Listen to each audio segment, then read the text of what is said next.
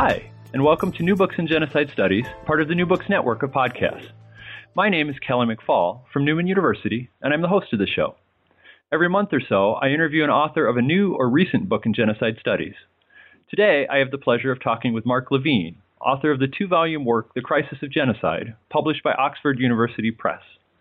This is actually a continuation of a series Mark started with I.B. Tauris, titled Genocide in the Age of the Nation-State. With these new volumes, Mark has moved the series to Oxford, and Oxford's willingness to pick up the series is a great blessing. In the books, Mark offers a rigorous, thoughtful, and provocative analysis of genocide as a concept, as well as a lengthy examination of the intersection between nationalism and mass violence. It's a demanding read, chock full of insights, carefully considered generalizations, and exceptions to these rules, but it's a book that amply repays the effort you put into it. It's a book that all genocide scholars are going to have to wrestle with in the near future. I'm greatly looking forward to talking about it with Mark. And so with that, Mark, thanks for joining us on New Books in Genocide Studies, and welcome to the show. Thanks very much. It's going to be quite exciting, I think. So, Mark, let's start out with a personal question. Can you talk a little bit about how you became an academic and how you became one who's interested in genocide? Oh, that's a question and a half. It's an interesting one, actually, how I got into this, because I didn't. It wasn't part of an agenda as such. Actually, if you really want to know, it came very indirectly.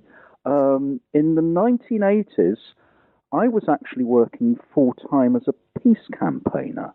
That was, the period of when Britons and some folk in the US and in Europe were fighting nuclear weapons or trying to resist them.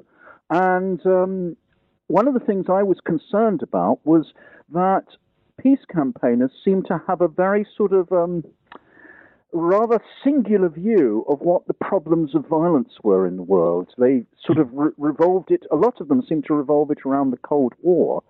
And at that time, I thought this wasn't good enough, that one had to look sideways on at issues of peace, violence, the state.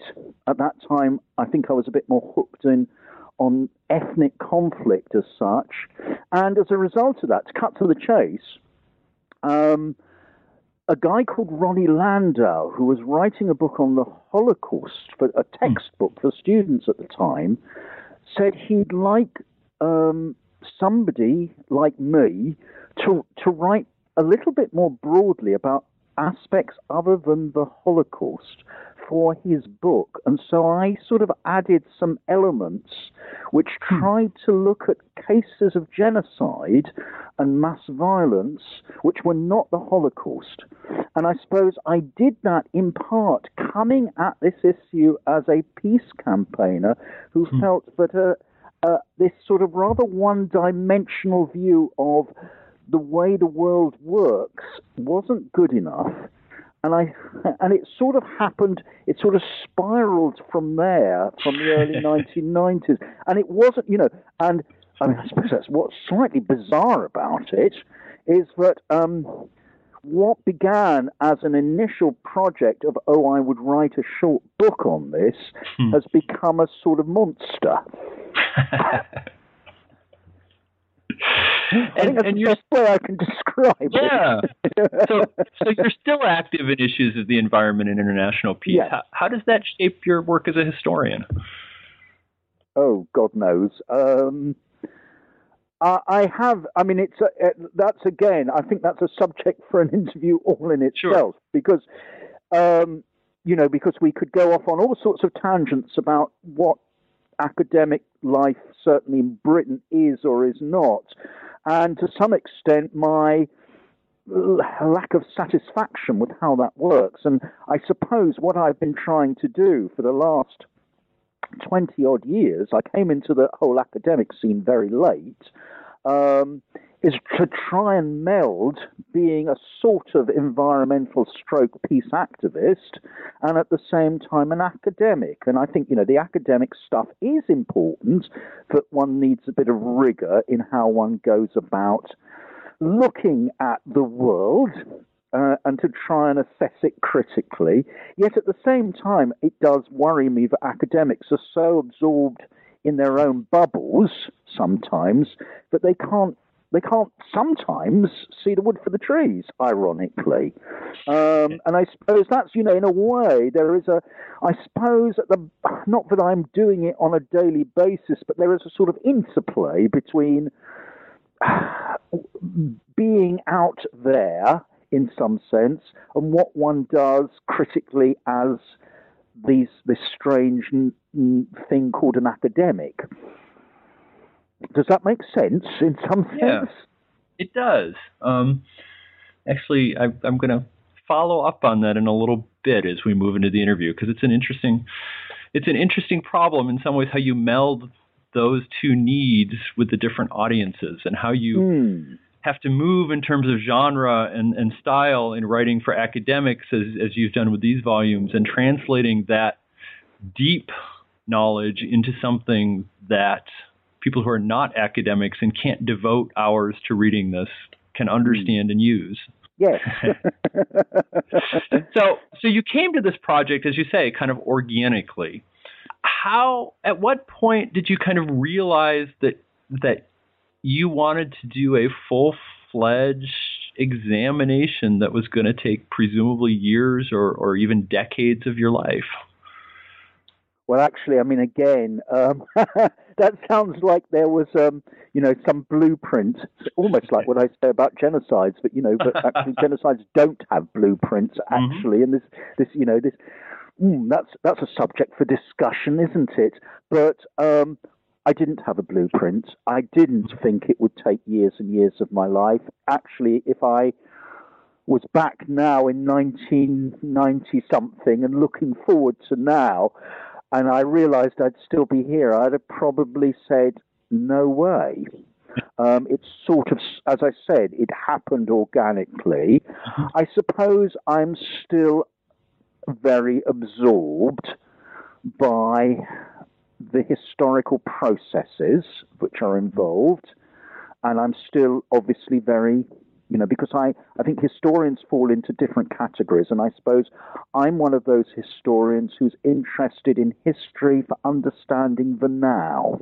Yeah. It's not that I'm not, interested, or if one uses that sort of rather crass term, fascinated by the past, but I want to know how the trajectory, if you like, of how we arrived where we do. And I suppose some of that is to do with my peace and environmental work, because I've moved increasingly sideways into issues, for instance, like climate change.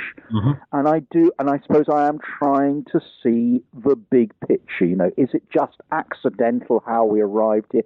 Is genocide just a series of accidents, or as I would put it, aberrations, or does it actually tell us something about the nature of historical development? And my answer to that would be yes, it does. And I can't even remember what the original question was, Ellie. But I suppose it shows my line of thought. I sort of go off at a sort of tangent. What was the original question? The original. Well, let's use that as a jumping off point, because I was about to jump into the books as a whole, and that observation is a good place to start. And so let me ask, as I said, these new volumes form the third and fourth of a series. Can you talk a little bit about what you did in the first two volumes? Yes. Here's a little bit of an insight. They weren't none of these actually. When I conceived this whole project, it wasn't going to be 2 volumes or 4 volumes or 6 volumes. It was going to be a single book. And that's interesting, isn't it? I had no idea how long this book would be. And the more, I suppose, I worked on the elements of the book, the more I realized this was going to be a long time coming. And that's the point at which I should have stopped. But actually, the first 2 volumes were originally a single volume, and they became too long.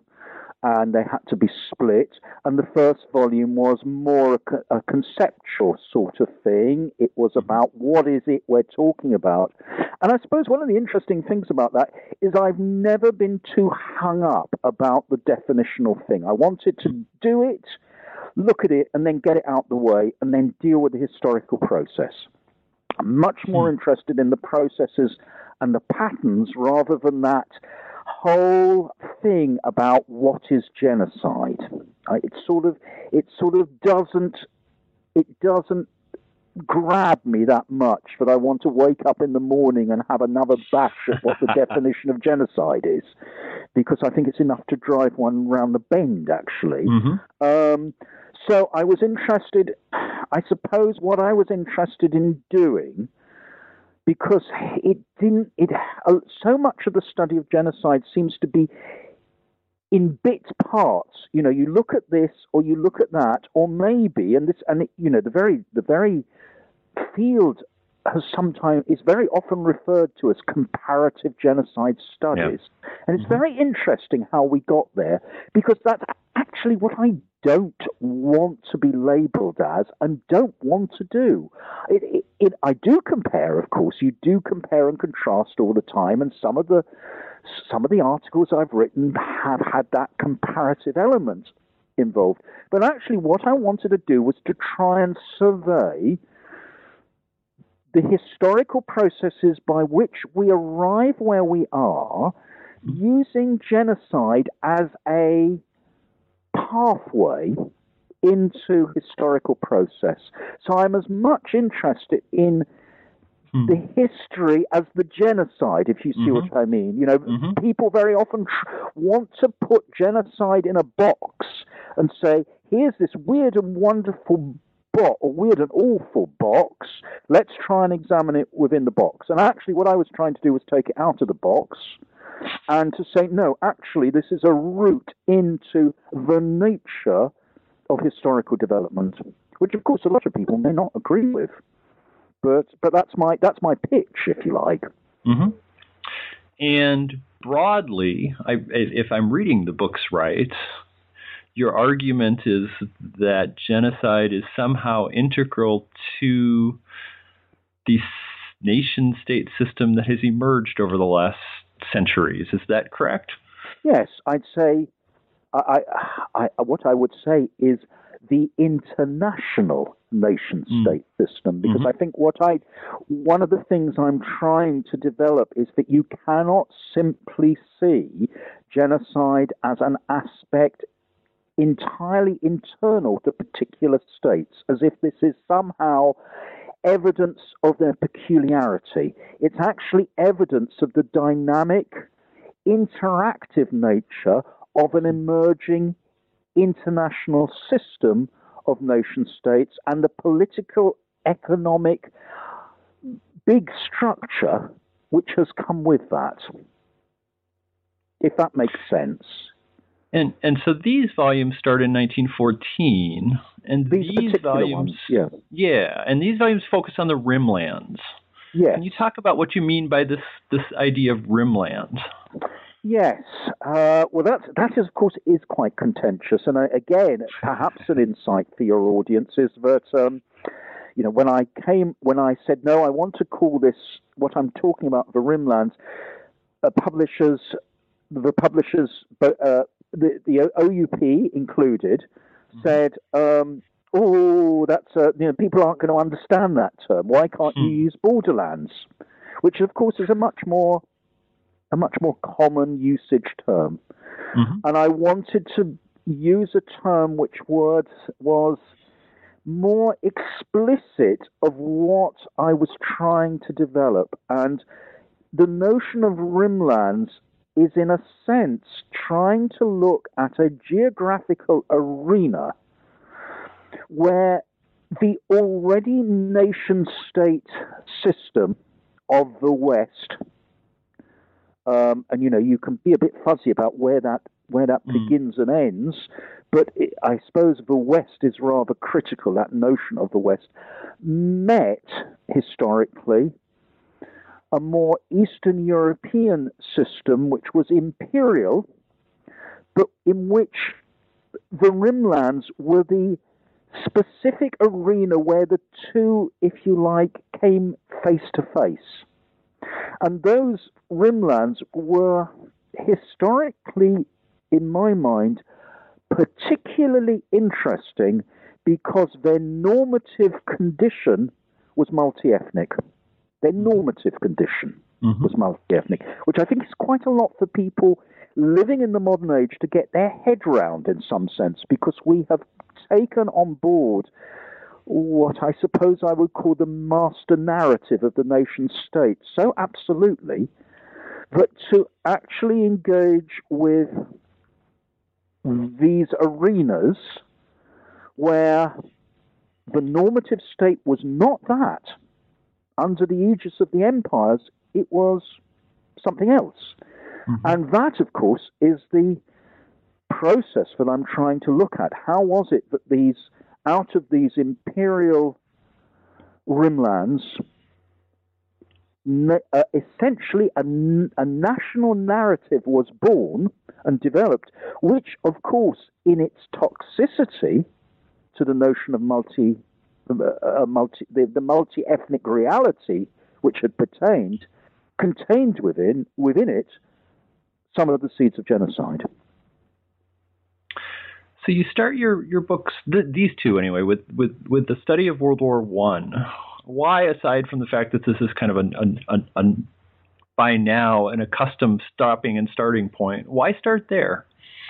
Well, to be exact, I don't exactly start there. It's interesting. I start the first chapter there, but actually I'm a bit naughty, and I loop back on myself to the Balkan Wars of 1912-13, which are used as an introduction to something else, the Armenian genocide of 1915, which of course is within the context of the First World War.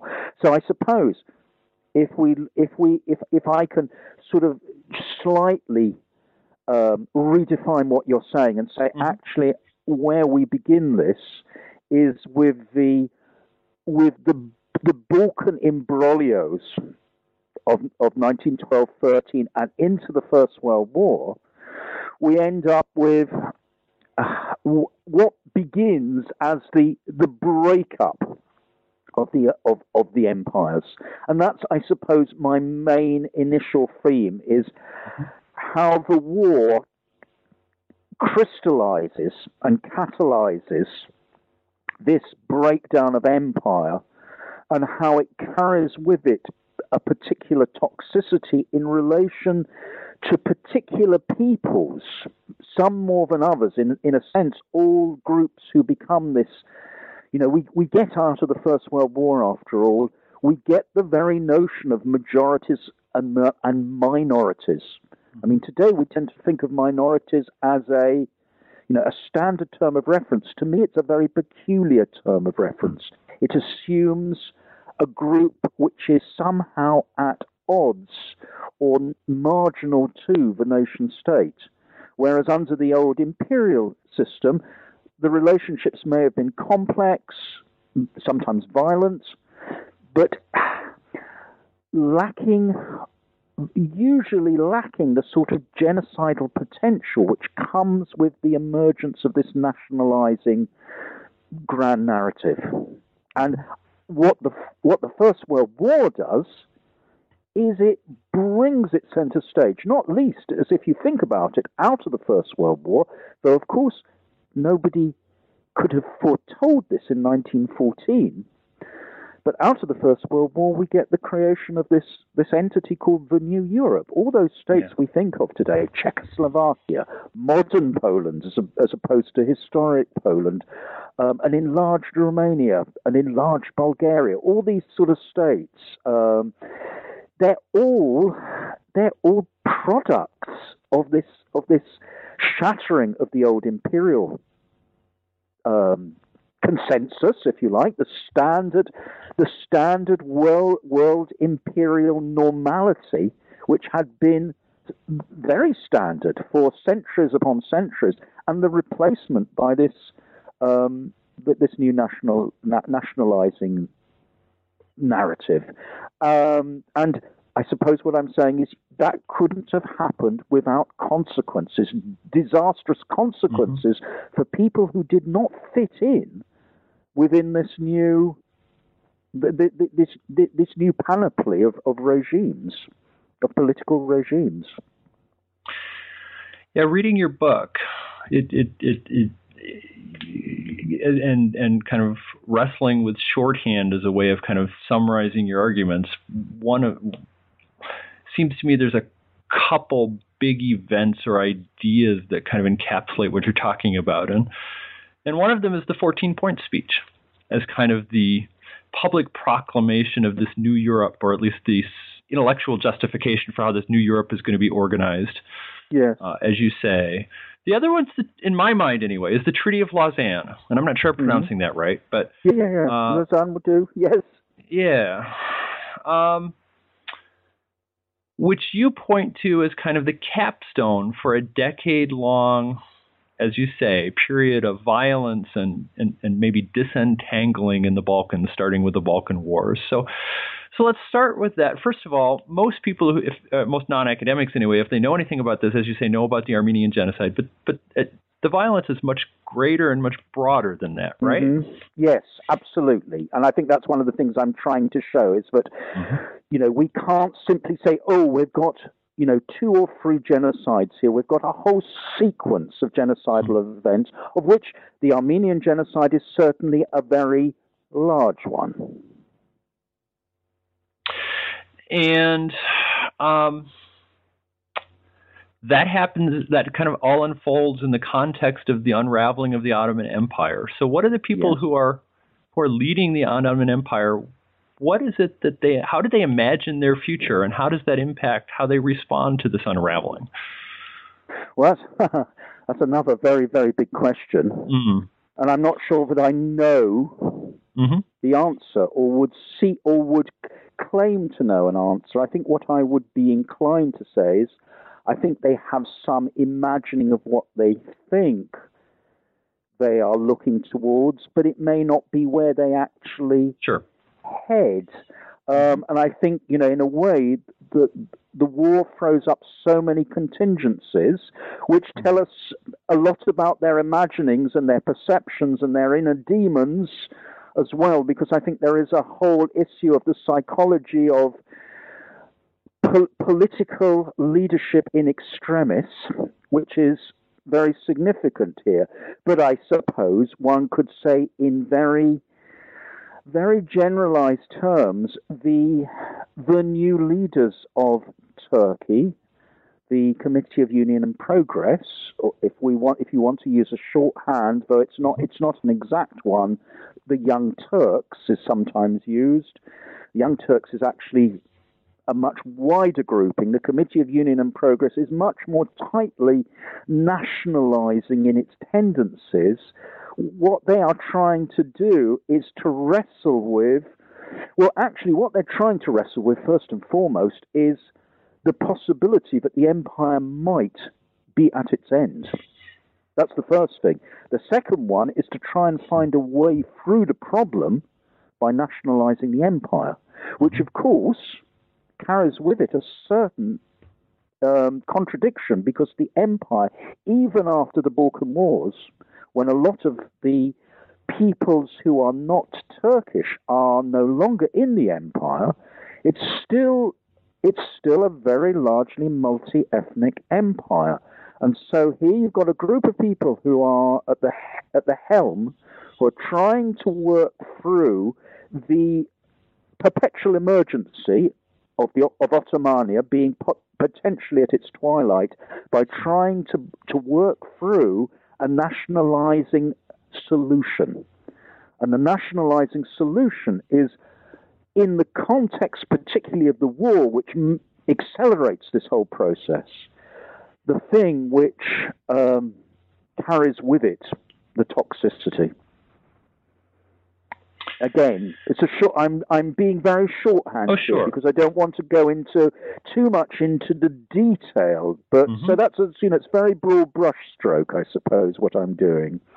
And here it's worth saying to those of you who are listening, these are as I said, very rich, very deep books, and I greatly encourage you to go read them. There's a massive information here, and the arguments are very carefully worked out and thought through, and they repay attention. We're just going to scratch the surface here. And in scratching the surface, as I read your book, you point to the Treaty of Lausanne as ratifying a kind of tactic that is used or approach that is used by most obviously the leaders of Turkey, the Committee of Union and Progress, and then Kemal Ataturk, but more broadly by people across the region in an effort to create states which fit this new model of being nation states. Is that, or maybe I should say, how do Britain and France and the other countries that ratified this, how do they, or why do they approve of this kind of arrangement?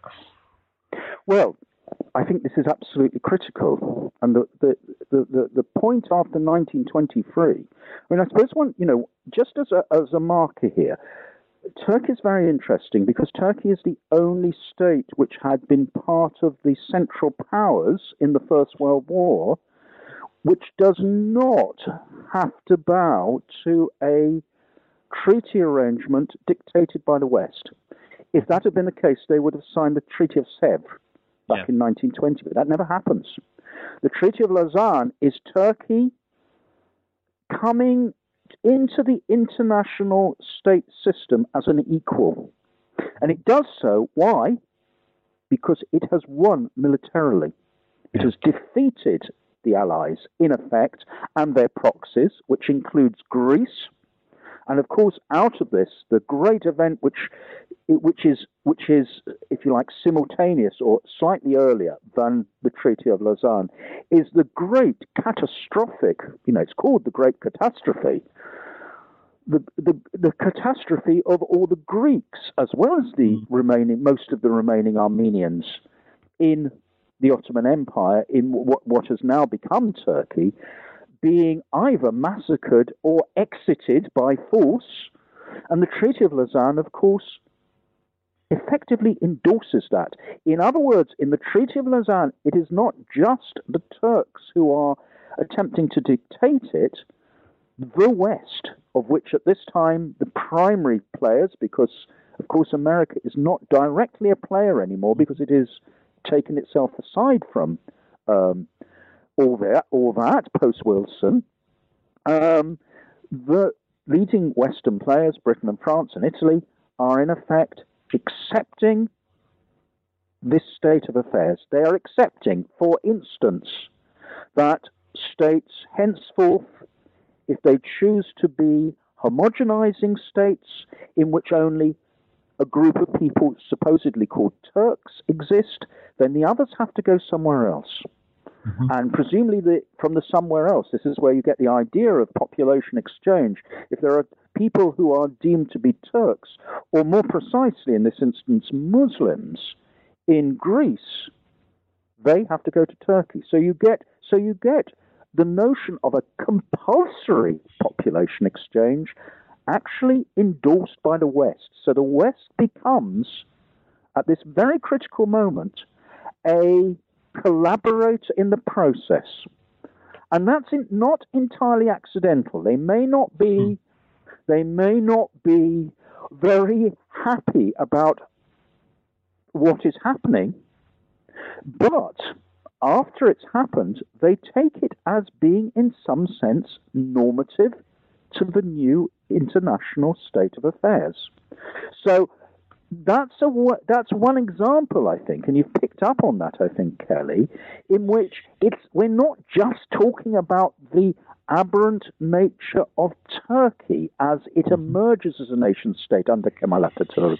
We're actually talking about the emerging relationships in the creation of the modern nation-state system, which, of course, comes from the West. The nation-state system is a product of the West, and Kemal is attempting to emulate it. Mm-hmm. That's part of the paradox of what we're talking about here. Mm-hmm. And the West, as you write, has some tentative, perhaps not sincerely meant or makes, I guess, some tentative, perhaps not sincerely meant efforts to make these new nation states, which still have minorities in them, work. So they have they create these minority treaties that are signed in the aftermath of the end of the war. And you suggest these were not particularly taken seriously by the West, and certainly not implemented seriously over time. Absolutely. I mean, the whole process is a very reluctant one.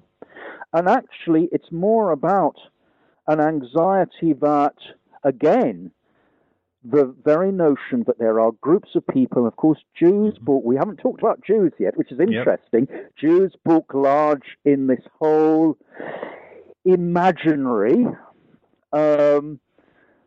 that they are going to be the elements, these marginal, difficult minorities as they are seen, as they are perceived, are somehow going to destabilize the new nation-state system as superimposed upon this multi-ethnic reality.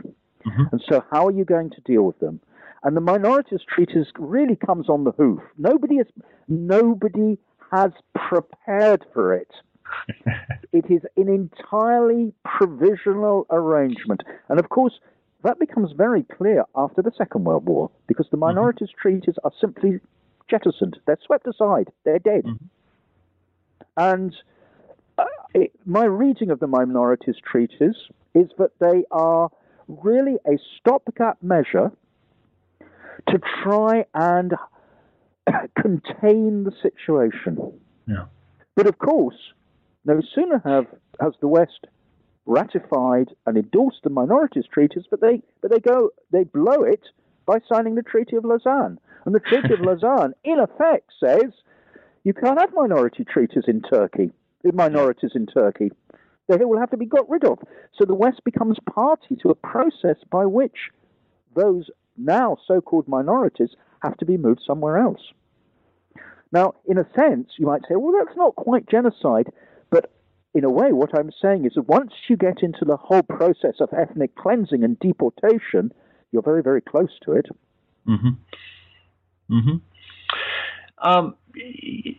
You then, actually, let me back up just slightly. You do suggest that there are hints or possibilities of a different way of organizing the international system that maybe wouldn't reject the Western idea or this new concept of the New Europe, but that there are hints that there may be a different way to do this and that they don't work out.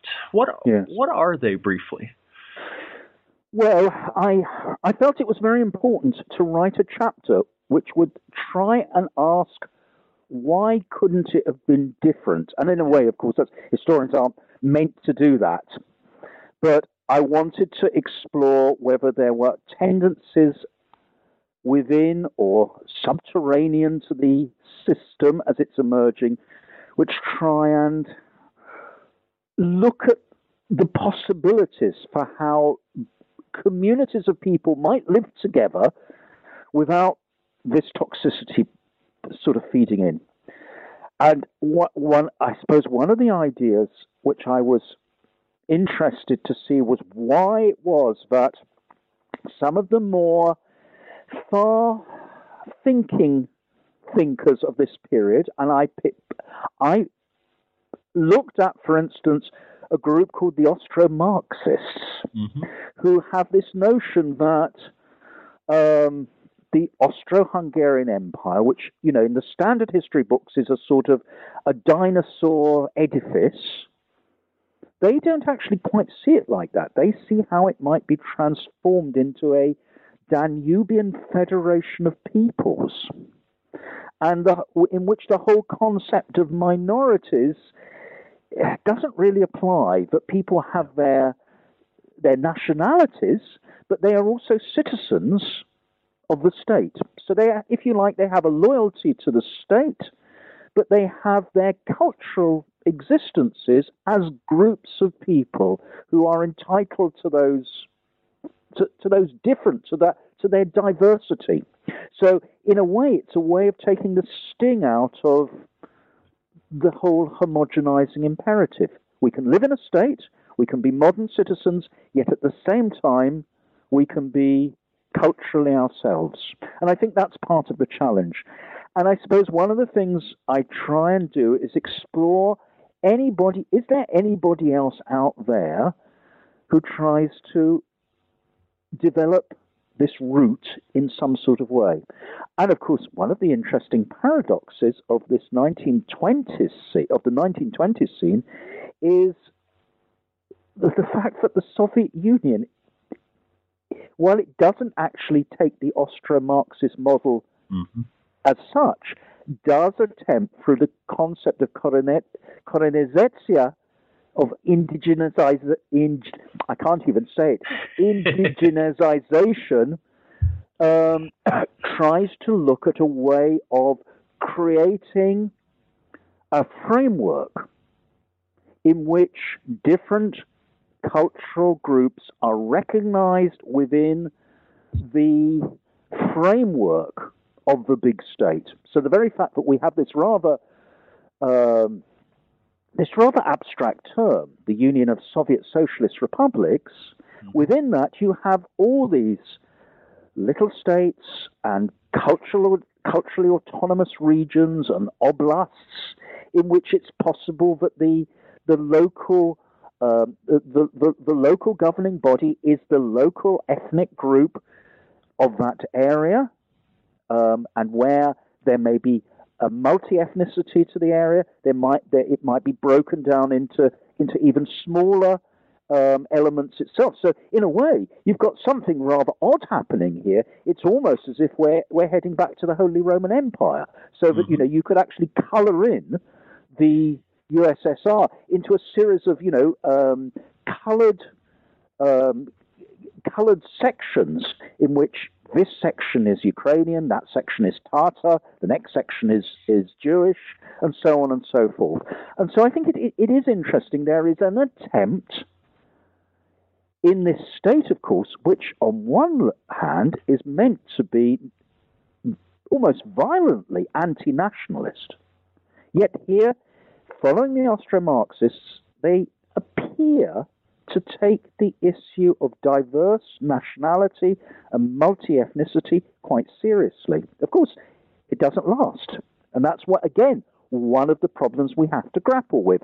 Why is it that the Soviet Union, which having adopted this policy, then becomes a major ethnic cleanser in its own right, one which actually, in a certain sort of way, is becoming a very nationalizing state, even while at the same time claiming to be utterly colorblind. So something, it seems to me, is working through, which is general, even while the Soviet Union is meant to be the exception to the rule. Mm-hmm. And in the book, you pair the Soviet Union and fascist Germany or Nazi Germany together as anti-system states. Yes. And so let's stick with the Soviet Union for a moment. And so can you give us a sense of what the answer to that is? How does this state, which at least initially seems to accept an understanding of ethnicity which would allow for the flourishing of a variety of different ethnic groups within a broader state, how does it move from that to conducting, if not genocide, certainly mass violence and massive deportations and redistribution of populations? Well, again, it's a very big question, but I think one has to, again, try and put it not just solely within a Russian or Soviet context. If Russia is, in some sense, isolated or isolating, it's because it sees itself in dynamic conflict with the world of the West, which is dominant. Yeah. And that's it in its sense. This is the whole problem. We're, in a way, we're dealing with entirely other issues than simply genocide here. We're dealing with the whole nature of whether it is legitimate in Marxist terms to have a revolution in Russia at all. And of course, for those who know their 1917 and the Russian Revolution, we know that there are enormous debates within the Bolsheviks and the wider socialist scene about whether you can simply jump into this situation where you have a revolution in one country. Is the revolution going to then carry through into the rest of Europe, which of course is the Lenin's argument, and then you have the problem of, well, having not achieved that, and it's very clear by the end of the 1920s, or indeed much earlier, that there is going to be no worldwide revolution. What does this state do about it? And in a sense, the clue again is the relationship with the West. Is this country going to remain static, or is it going to try and develop itself in contradistinction, yet in competition with the West? And that's when we get, the whole Stalinist acceleration, and it is an acceleration, is to try and formulate an agenda by which the Soviet Union catches up and surpasses the West. Now, you cannot do that sort of thing without utter social transformation. And the victims of all that are, as is well known, first of all, the peasantry. And I try and emphasize that though the kulaks becomes the supposed victim group, actually the entirety of the peasantry is a victim of this process.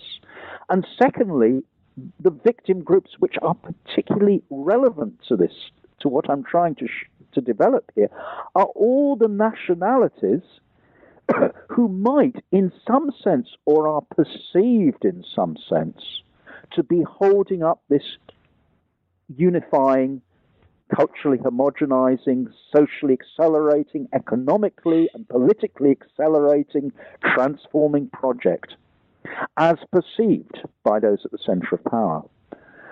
So it's a complex picture, but, and of course, if you read the literature on this, it's not meant to be possible that a society which has created this national mosaic as part of its essential legal structure, it should not be possible for it to enter into something which we call genocide.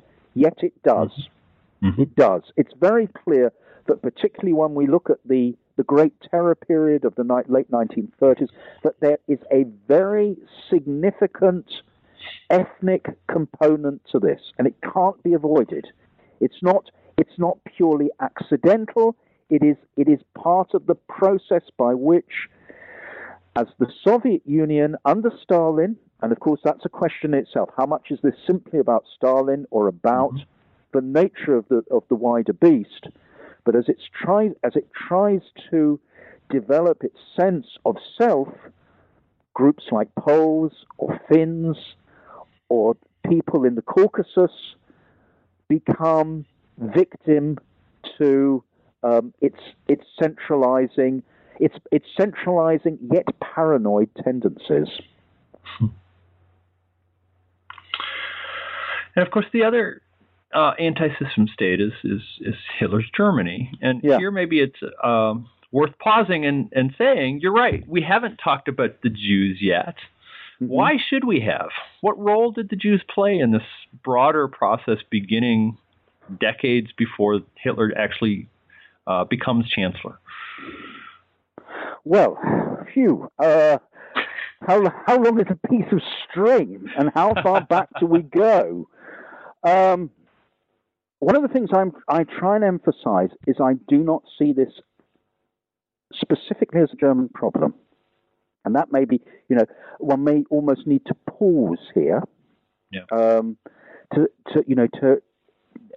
When I talk about the Jews in relation to the First World War, for instance, what I try to show is that the tendencies to view the Jews as a particularly problematic, dangerous, group of people outside of the national norm.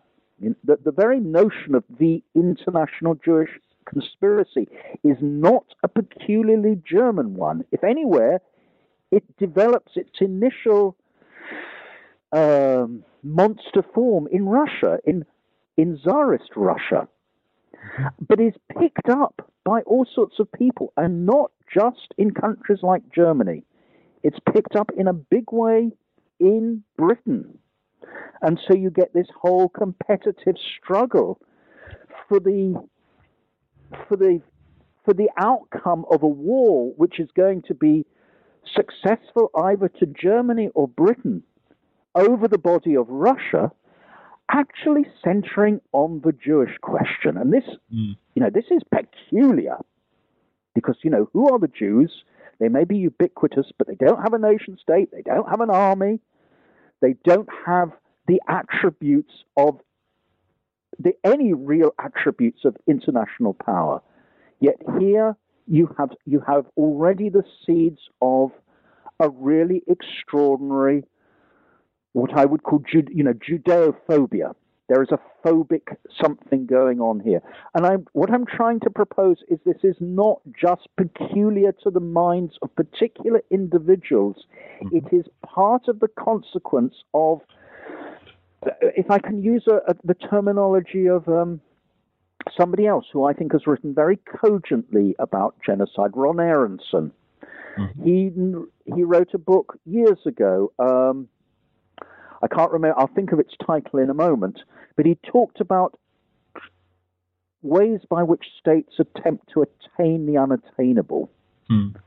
And you have what he calls a rupture with reality at some point.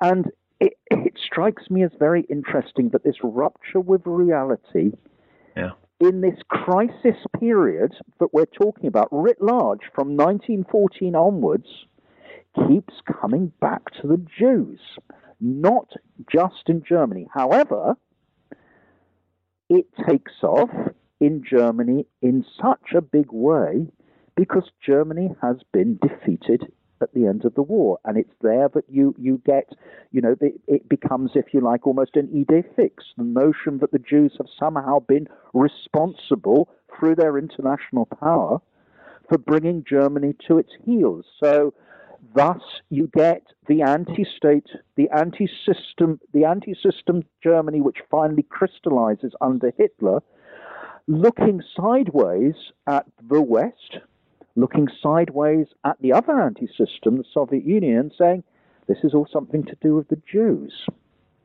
Now, in other words, I'm saying there is a rather deeper pathology involved here, which has to be somehow linked up to how the war has been fought and won, the First World War, the Great War, and what the consequences are of that, and how elites, whether they are old elites or in Hitler's case very new elites, try and work through an answer to the problem of national weakness. Yeah. And part of the answer is to compensate for this by saying it's this group of people who are making us weak. In other words, I'll say something else here. I'm much less interested in this being simply about race science. I think there is a pathology of states which is going on here. And that's why, to my mind, it's though Germany is the exemplar, and Germany which puts the policies into practice, it's not something which is only peculiar to Germany. Yeah, let me preface this by saying that there's no possible way we can talk about the 300 or 400 pages you devote, 300 pages you devote to the Holocaust in the context of this interview. So we'll hit a couple of the high points, and maybe so with that acknowledged, one of the questions you ask is exactly that, the degree to which we understand the Holocaust as a German phenomena as opposed to a European phenomena, and the way in which states outside of Germany functioned within this broader environment to solve their own national problems, or what they perceive to be their own national problems. So could you talk a little bit about that? Well, I suppose I'd preface it by saying, though I didn't set out, oh, this chapter's going to be longer than that one. It is interesting that having written a chapter on the German extermination of Jews and Roma, and I try and bring that into what I'm talking about, but there are other people who are consciously exterminated by the Nazis, and I'm not trying to in any sense diminish the final solution as orchestrated, developed, accelerated by Nazi Germany. Yeah. Nevertheless, the longest chapter I wrote was about everybody else and their behavior towards the Jews in the context of Nazi hegemony in the Second World War period. Now, let's go back. What was the question again about those other Europeans? So, what is the relation, or how did the other European states see themselves as acting in this context of the German effort to exterminate the Jews, and how did they see themselves trying to solidify their own security in this process? Well, again, I think there's many ways of looking at this, but I think one could argue that the Nazi hegemony offers opportunities, and one, of course, uses that very advisedly, but it offers opportunities to national elites to expropriate what they see as national assets or potential national assets, which they see as being too greatly controlled or in the hands of a outside or distinct ethnic group of people, bringing those to the state, getting rid of an element within the national body which is considered to be not just extraneous, but somehow too greatly concentrated in areas of commerce and professional life and so on, where actually they should be nationalized, and using the occasion of the Nazi hegemony to carry that through in an accelerated and rapid way for their own national interest. So one of the things I do here is I try and, there is an element of compare and contrast. Mm-hmm. I try and demonstrate that this is not peculiar simply to ultra right-wing states, that it is not simply fascist-type parties who undertake this. Vichy France, for instance, while it is clearly a rightist regime, it's not a fascist regime, nevertheless attempts to use the occasion of Nazi hegemony to remove large sections of its Jewish population and to expropriate assets which it believes ought to belong to the state. And in more extreme ways, this happens in Hungary.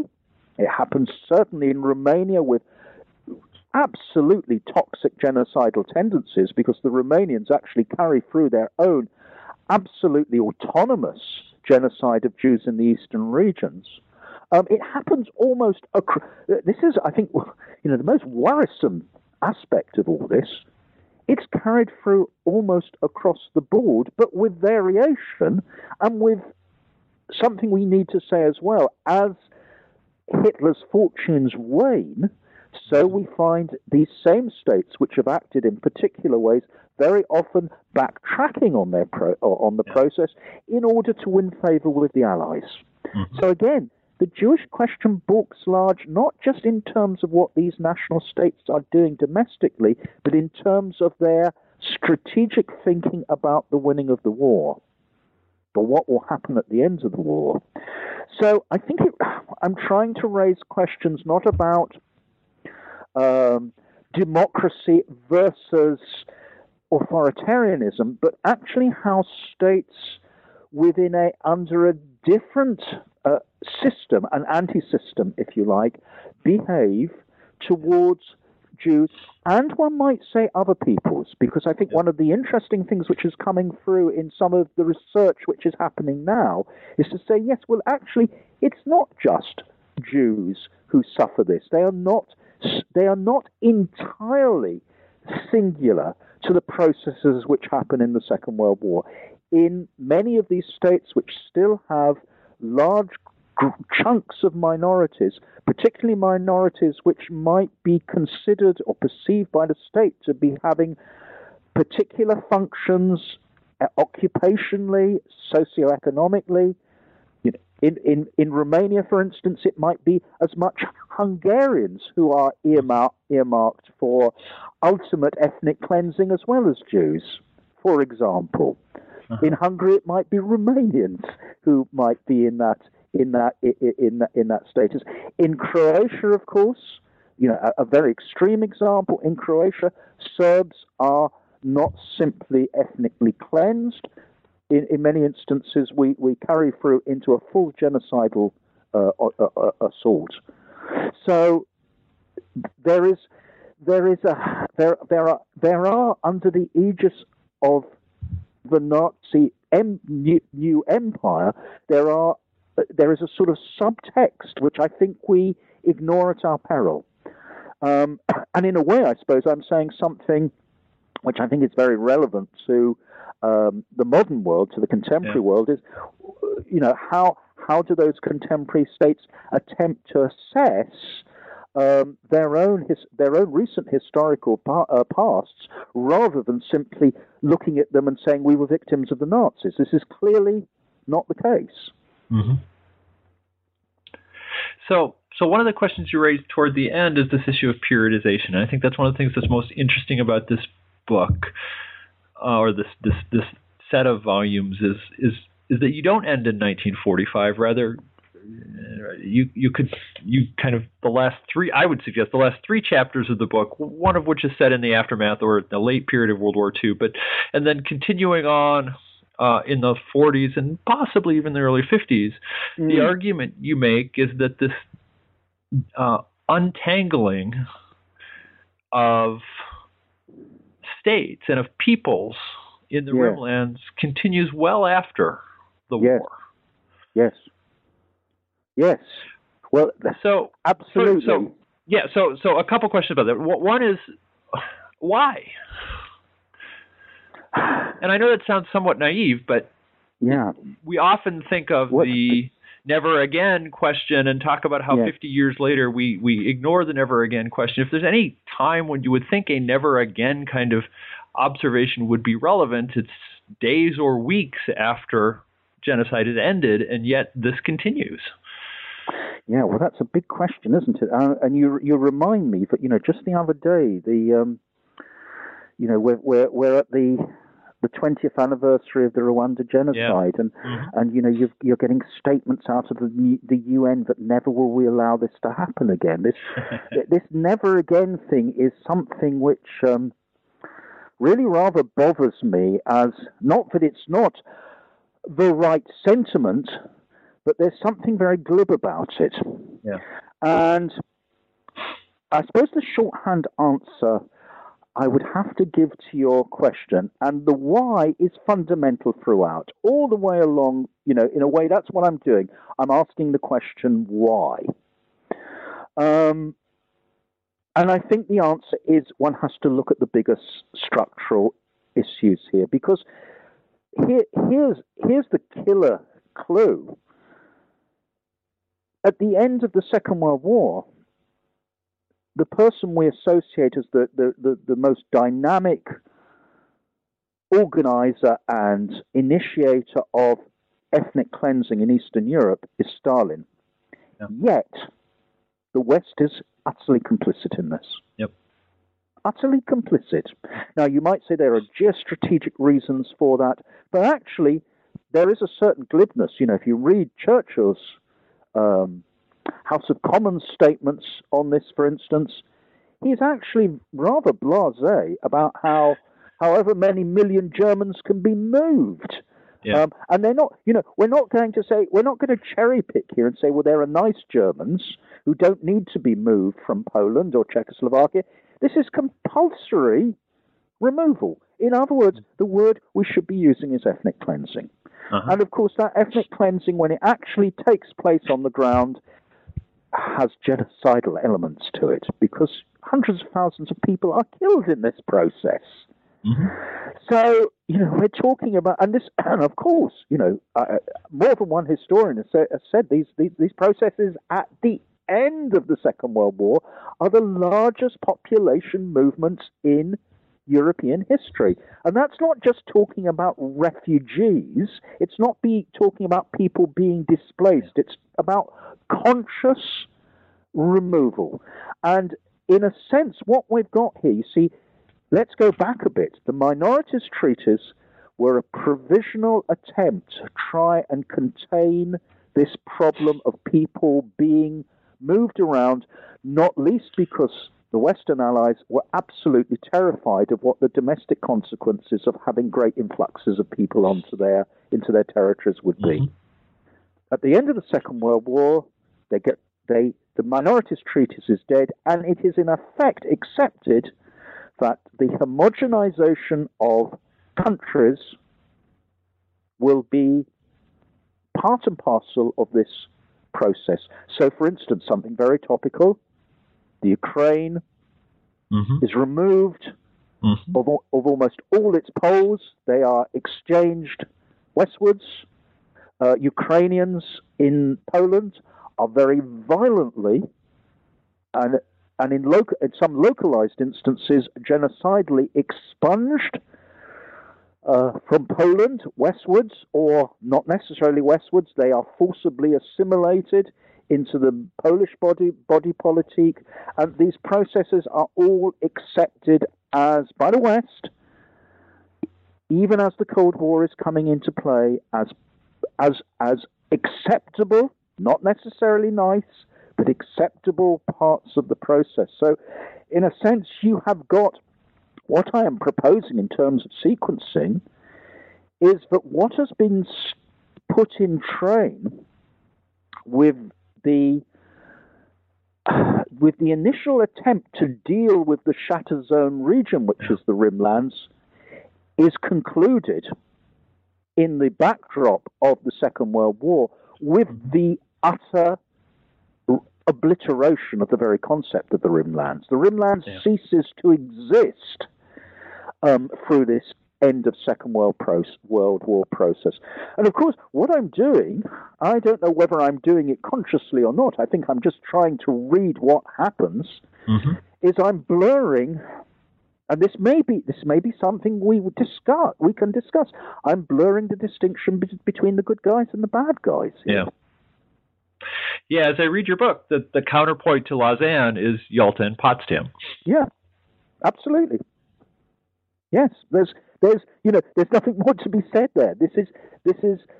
Now, I am not saying that Churchill is Stalin, or Stalin is Roosevelt or whatever, but I'm saying that there are geopolitical calculations going on here in which not just nations are victims, and of course, the Poles, for instance, will always have things to say about what happened at Yalta and Potsdam, which were bad for them. But the real victims at ground level, at ground zero, are minority group or are so-called minority groups, and those paradoxically may be Germans. This is one of the problems that there are some parallels between what happens to Jews and Germans, as well as Armenians and Poles, and a welter of other people as these processes get underway. My argument is that it is state elites which make this happen, and it is state elites who are looking to the wider framework of the emerging international system.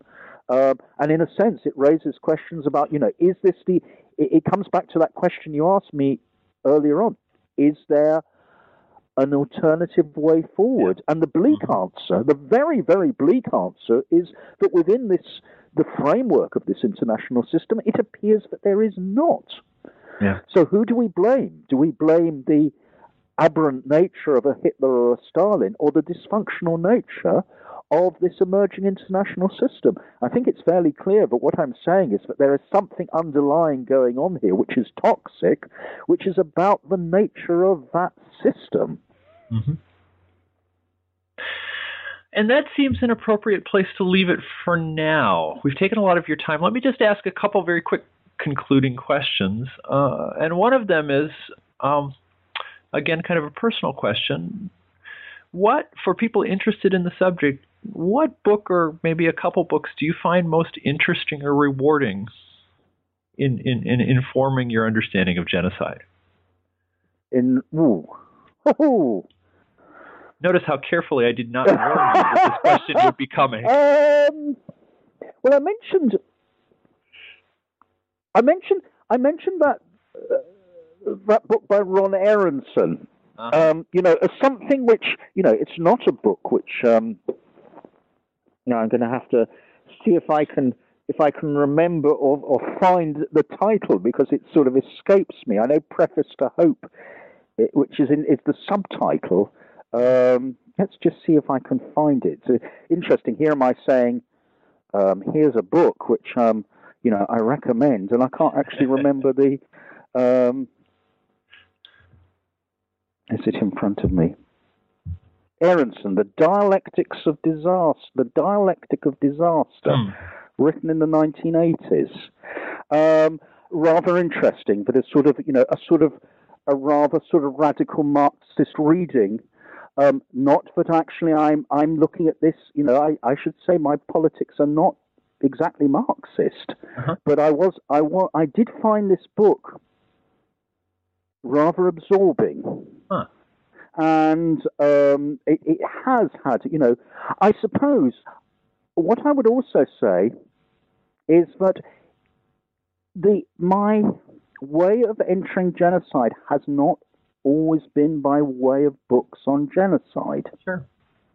So, for instance, a marker might be somebody like Immanuel Wallerstein's study of the emergence of a world system. Mm-hmm. And I would say that has had a certain relevance.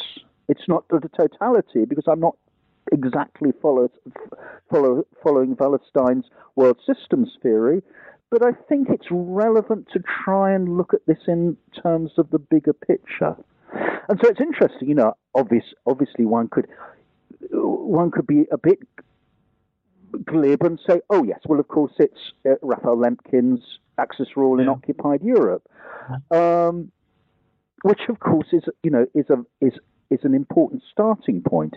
But I think that's the way I'd approach it. I'd say, Lemkin had this big idea, and I think what's interesting is the way others have attempted to really run with that. And so, yes, I would say, to get a handle on genocide, you don't necessarily read books on genocide. I'll throw in one other here, and this goes back actually to when I was a very young person, before I long before I thought I would spend years studying this subject. Somewhere in all this, there is a relationship between the big structure and the psychology or the collective pathology of how societies, and elites included, behave in conditions of extremis. And I suppose a critical writer for me has always been Norman Cohn.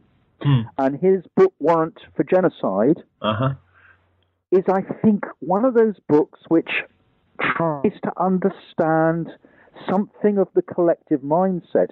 And, of course, once you read a book like Warrant for Genocide, you then have to read Cohn's other books, like The Pursuit of the Millennium, which takes us back into collective psychopathologies in the Middle Ages, and to try and work out why societies behave in ways which we might rationally consider to be rather odd.